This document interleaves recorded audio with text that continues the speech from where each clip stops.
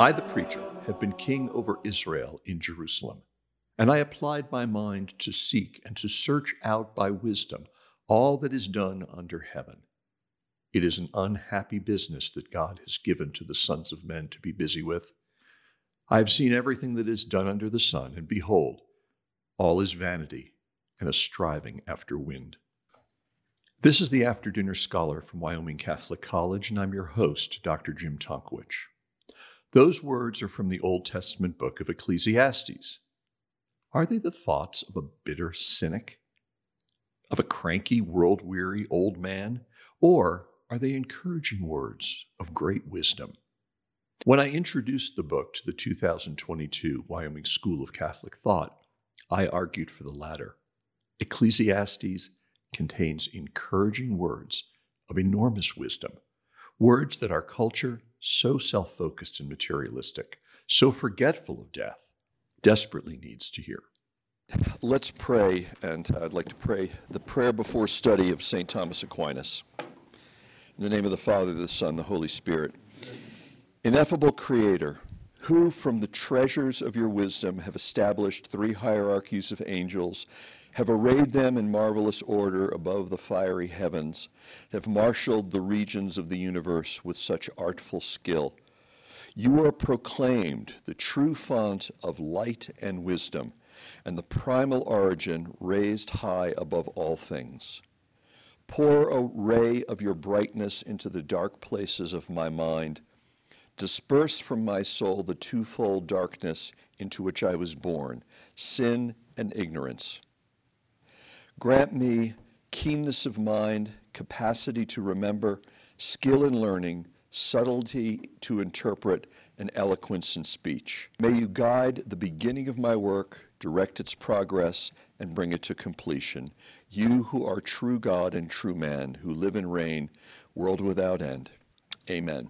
My freshman year in college was an unhappy year for a whole variety of reasons. And while I did do a lot of skiing and enjoyed that a great deal, in the gloom and the slush of March, it was a low time. Until I discovered a bicycle magazine. Ooh, look at this. With that, I discovered bicycles. I had one at home it was my sort of kid bicycle, but these were really cool bicycles. I read about bicycles. I dreamed about bicycles. I talked to other people about bicycles. I fantasized about cross-country bicycle trips. My spirits began improving. And finally, in the spring, I bought not a bicycle. No. I bought the bicycle. It was beautiful. Did it make me happy? Ha! You're darn right it made me happy. I loved that bicycle. It made me ecstatically happy for several months. And then it made me, pretty happy, kind of happy. And, I haven't owned a bicycle since that one was stolen several years after I bought it. Something else shiny and new caught my eye. Now, I suspect at the tender age of 19 or so, I had read Ecclesiastes, but clearly had not taken the message to heart.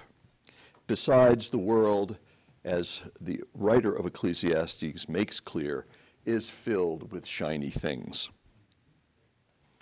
In this introduction, I want to just place before you what somebody called obstinate facts that the book talks about. And then we'll go from there into seminars and spend most of our time there. And with that, I'll suggest topics of conversation. So, obstinate fact number one, vanity. The words of the preacher, the son of David, king in Jerusalem, vanity of vanities, says the preacher. Vanity of vanities, all is vanity. The word here, translated preacher, is a translation of the Hebrew word koheleth. It has something to do with gathering people together in an assembly. We're not sure precisely what it is, but it has to do with gathering people. I'm inclined to believe to believe that a better translation would be pastor. This is a very pastoral book. explaining how to live a full and happy life. The author is popularly associated, just in the title, with King Solomon, the richest, wisest, most powerful king of Israel. He had everything money could buy. He built things. He was amazing. He had more girlfriends than Elvis and the Beatles. He's a figure with whom we can't compete for worldly success, and who, late in life, looks back. Or at least that's a reasonable argument for Solomonic authorship, even though it's not the only possibility of the author. At bare minimum, the author wants us to have Solomon and Solomon's enormous wisdom and wealth in mind as we read. With all that wealth, he calls it all vanity. Vanity of vanities, sort of just not just vanity, but way vanity. The Hebrew word is chevel, which could be translated vanity or meaninglessness or utter futility. It literally means a breath, a breeze. It's there, it's substantial, it's there, but it's insubstantial. It's momentary. It's profitless. Kind of like that bike I bought to make me happy. In his commentary on Ecclesiastes, Old Testament scholar Derek Kidner wrote, "A wisp of vapor, a puff of wind, a mere breath, nothing you could get your hands on, the nearest thing to zero. That's the vanity the book is about." What makes this reading of life disturbing is that this airy nothingness is not seen as a mere flicker on the surface of things, where it might even have a certain charm. It is the sum total, close quote. Is it the sum total? Or is Koheleth just a little bit over the top when he talks about vanity? Obstinate fact number 2, time and chance. You may be old enough to remember a group called the Byrds and their great hit, "Turn, Turn, Turn, to everything turn." Come on, you know it. There is a season. All right, good, very, exactly. That song is kind of upbeat. It's kind of happy, and that melody struck me back in 1965 as a very positive message. Over time, it seems to me that the Byrds managed to misinterpret Koheleth's tone of voice. I think it's more like this. For everything there is a season, time for every matter under heaven, time to be born, time to die, time to plant, time to pluck what's planted, time to kill, time to heal, a time to break down, a time to build up, a time to weep, a time to laugh, a time to mourn, a time to dance, and over and over and over and over. It's all a great weariness and striving after wind. I say that in light of verses 10 and 11, of chapter 3, verses 10 and 11. After all this turn, turn, turn stuff, it says in verse 10, "I have seen the business that God has given to the sons of men to be busy with." This is the RSV, the Revised Standard Version, that uses the word busyness. Other versions use the word burden. This is the burden God has given to us. And I think that expresses it a little bit better. God has burdened up us with living in time. Verse 11, "He has made everything beautiful in its time. Also, he has put eternity into man's mind, so that he cannot find out what God has done from the beginning to the end." The burden is we live in time, but we want to know the future. There's eternity in our hearts. Consider the continuing popularity of things like astrology, tarot cards, seers, more scientific perhaps, futurologists. stock market forecasters. And we're all very grateful that economists have correctly predicted 7 out of the last 3 recessions.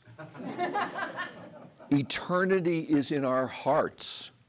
Timelessness resides in us. But God makes all things beautiful in its time. And let me add, he only makes things beautiful in their time. I want a cupcake. I want it now. But they have to be in the oven for another 10 minutes. And then they have to cool before they can be frosted. And then it's almost dinner time and you don't want to spoil your appetite. You get it. We want it now. But everything happens in time. We're stuck in time. And that the result of that is that we appear to live surrounded by not just time, but chance, fortune. Stuff just happens. And we don't know why. And yet eternity is in our hearts. That's a burden. So another question, how does Koheleth, how does Ecclesiastes cope with time and chance? All right, so there's vanity, there's time. Obstinate fact number 3, death. When I was a Presbyterian minister in California, these many years ago, the local funeral home would often ask me to do memorial services. Somebody would die. Do you want to have a service? Oh, yes, we want a service. Do you have a minister? No, we don't have a minister. Would you like us to find one? Yes, and they'd call me. And I have lots of interesting stories about doing memorial services with people for people I'd never met. During those services, I always read the 23rd Psalm, "The Lord is my shepherd." And I always read Ecclesiastes 12, 1-7. Remember your Creator in the days of your youth, before the evil days come. The years draw nigh when you say, I have no pleasure in them. Before the sun and the light and the moon and the stars are darkened and the clouds return after the rain. In the day when the keepers of the house tremble and the strong men are bent and the grinders cease because they are few and those that look through the windows are dimmed and the doors on the streets are shut, and the sound of the grinding is low, and one rises up at the voice of a bird, and all the daughters of song are brought low. They are afraid also of what is high, and terrors are in their way. The almond tree blossoms, the grasshopper drags itself along, and desire fails. Because man goes to his eternal home, and mourners go about in the streets. Before the silver cord is snapped, or the golden bowl is broken, or the pitcher is broken at the fountain, or the wheel broken at the cistern, and the dust returns to earth as it was, and the spirit returns to God who gave it. Vanity of vanities, says the preacher. All is vanity. Last night I quoted singer-songwriter Bruce Cockburn. Everything that exists in time runs out of time someday. The wise person knows that, learns that, according to Ecclesiastes, from his or her youth. Life will pass. And Ecclesiastes reminds us, some annoying, spoiled brat may get all our stuff. We're amassing all this stuff. And of course, all Solomon's stuff, all his wealth, went to the annoying, spoiled brat of a fathead, Rehoboam, who, upon ascending to the throne, Solomon's throne of the United Empire, promptly lost half of it. Complete fathead. And I mean, he was on the money. You don't know who's going to get your stuff. Well, that's who got his stuff. What is Ecclesiastes' overall game plan in face of human death? There's vanity, time, death, and obstinate fact. 4 is work. Between birth and death, we all work. This is his assumption. His works were astounding. He tells us that he also partied a lot. He built the ancient Near Eastern equivalent of William Randolph Hearst's castle at San Simeon, or the Biltmore Estate in North Carolina, or Versailles outside of Paris in France. He invested and had big returns in slaves, animals, crops, silver, and gold. Assuming this is Solomon, Scripture tells us that during his reign, quote, silver was as common in Jerusalem as stones. And while he was doing all his work, he tells us in chapter 2, verse 10,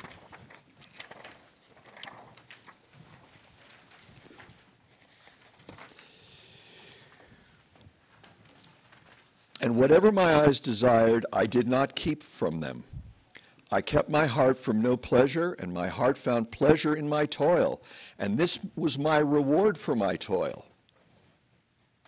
So he did all this work, and it was actually pleasing to be involved in all this work. And then verse 11, then I considered all my hands had done and the toil I had spent in doing it, and behold, all was vanity and striving after wind, and there was nothing to be gained under the sun.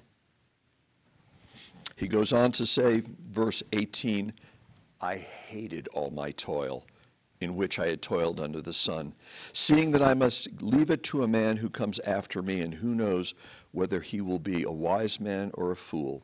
Yet he will be master of all I have toiled, for which I have toiled, and used my wisdom under the sun.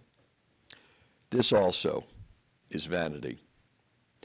So I turned about and gave my heart up to despair over all the toil and the labors done under the sun. It's significant that the word is toil. The word is tied up invariably with suffering. And while it's a different Hebrew word, the word God used in Genesis chapter 3, verse 17, in his judgment on Adam and Eve, cursed is the ground because of you. In toil you shall eat of it all the days of your life. While it's a different word that both translated toil, nonetheless, both words contain within them this idea of suffering. It's not just pleasant work, it's suffering work. And that's part of our task under the sun. At the same time, over and over, I think 6 different times, for example, chapter 3, verse 22, he says, so I saw that there's nothing better than a man should enjoy his work, for that is his lot. Who can bring him to see what will be after him? He counsels, enjoy your work. Enjoy what God's given you to do. Enjoy your family. Enjoy your food and drink, even though he's had this diatribe against all those things to begin with. What is that about? How are we supposed to think about work or possibly toil as we pass our days under the sun? So we have vanity, time, death, work, and the obstinate fact number 5 is God. Derek Kinder writes that God meets us in this book as creator, as sovereign, and as unsearchable wisdom. He's the creator. He's the one who set up the whole thing, including the painful paradoxes that Koheleth wrestles with. Kinder writes, quote, we are reminded that his world has its own obstinate shape, which we cannot iron out to our liking, and therefore, incidentally, has a certain built-in resistance, mercifully enough, to us as planners and standardizers. For who can make straight what he has made crooked? Ecclesiastes 7:13, close quote. The world, to use the overused phrase, is what it is, and God made it that way. He's creator and he's sovereign. We see that in 1:13. Also know that it is God's gift to man that 1:13. And I applied my mind to seek and to search out by wisdom all that is done under heaven. It is an unhappy business that God has given to the sons of men to be busy with. If life is a treadmill, it's God who put our feet on it in the first place. If life and work and wine and houses and bicycles inevitably disappoint, If the race is not to the swift, nor the battle to the strong, nor bread to the wise, nor riches to the intelligent, nor favor to men of skill, but time and chance happens to them all, then it is by the great king's decree. And Koheleth adds, or could add, he seems to add, deal with it. He's creator, he's sovereign, and he is unsearchable wisdom, reducing, Derek Kidner writes, our most brilliant thoughts to little more than guesses. Oh, the depths of the riches and wisdom and knowledge of God, wrote St. Paul in Romans 11. How unsearchable his judgments and how inscrutable his ways. Close quote. And then he has a quote from Isaiah chapter 40. For who has known the mind of the Lord, and who has been his counselor? Has this been your experience with God? Does Koheleth paint an accurate picture? Vanity, time, death, work, God. And finally, obstinate fact number 6 is judgment.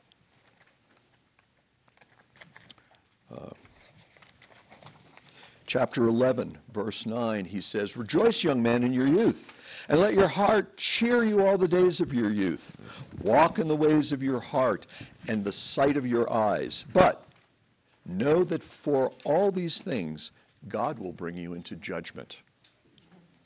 And then the last 2 verses of the book. The end of the matter, the end of the matter, all has been heard. Fear God and keep his commandments, for this is the whole duty of man. For God will bring every deed into judgment with every secret thing, whether good or evil. Let me suggest that this is the hope that's in the book. This is the answer to the painful burden of everything in time while eternity is in our hearts. This is the response to chevel, to vanity. And with that, I'll leave you with the final question, which is, how so? And I'll also leave you with a hint.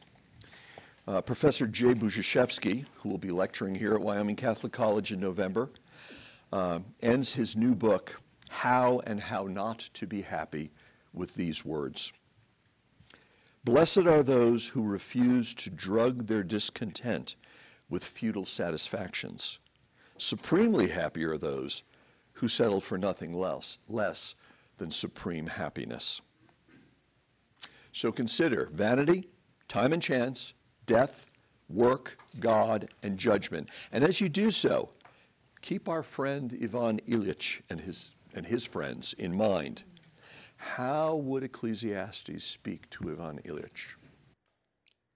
In the seminar discussions at the Wyoming School of Catholic Thought, we were struck by how contemporary Ecclesiastes is and how it speaks to the Ivan Ilyich in all of us.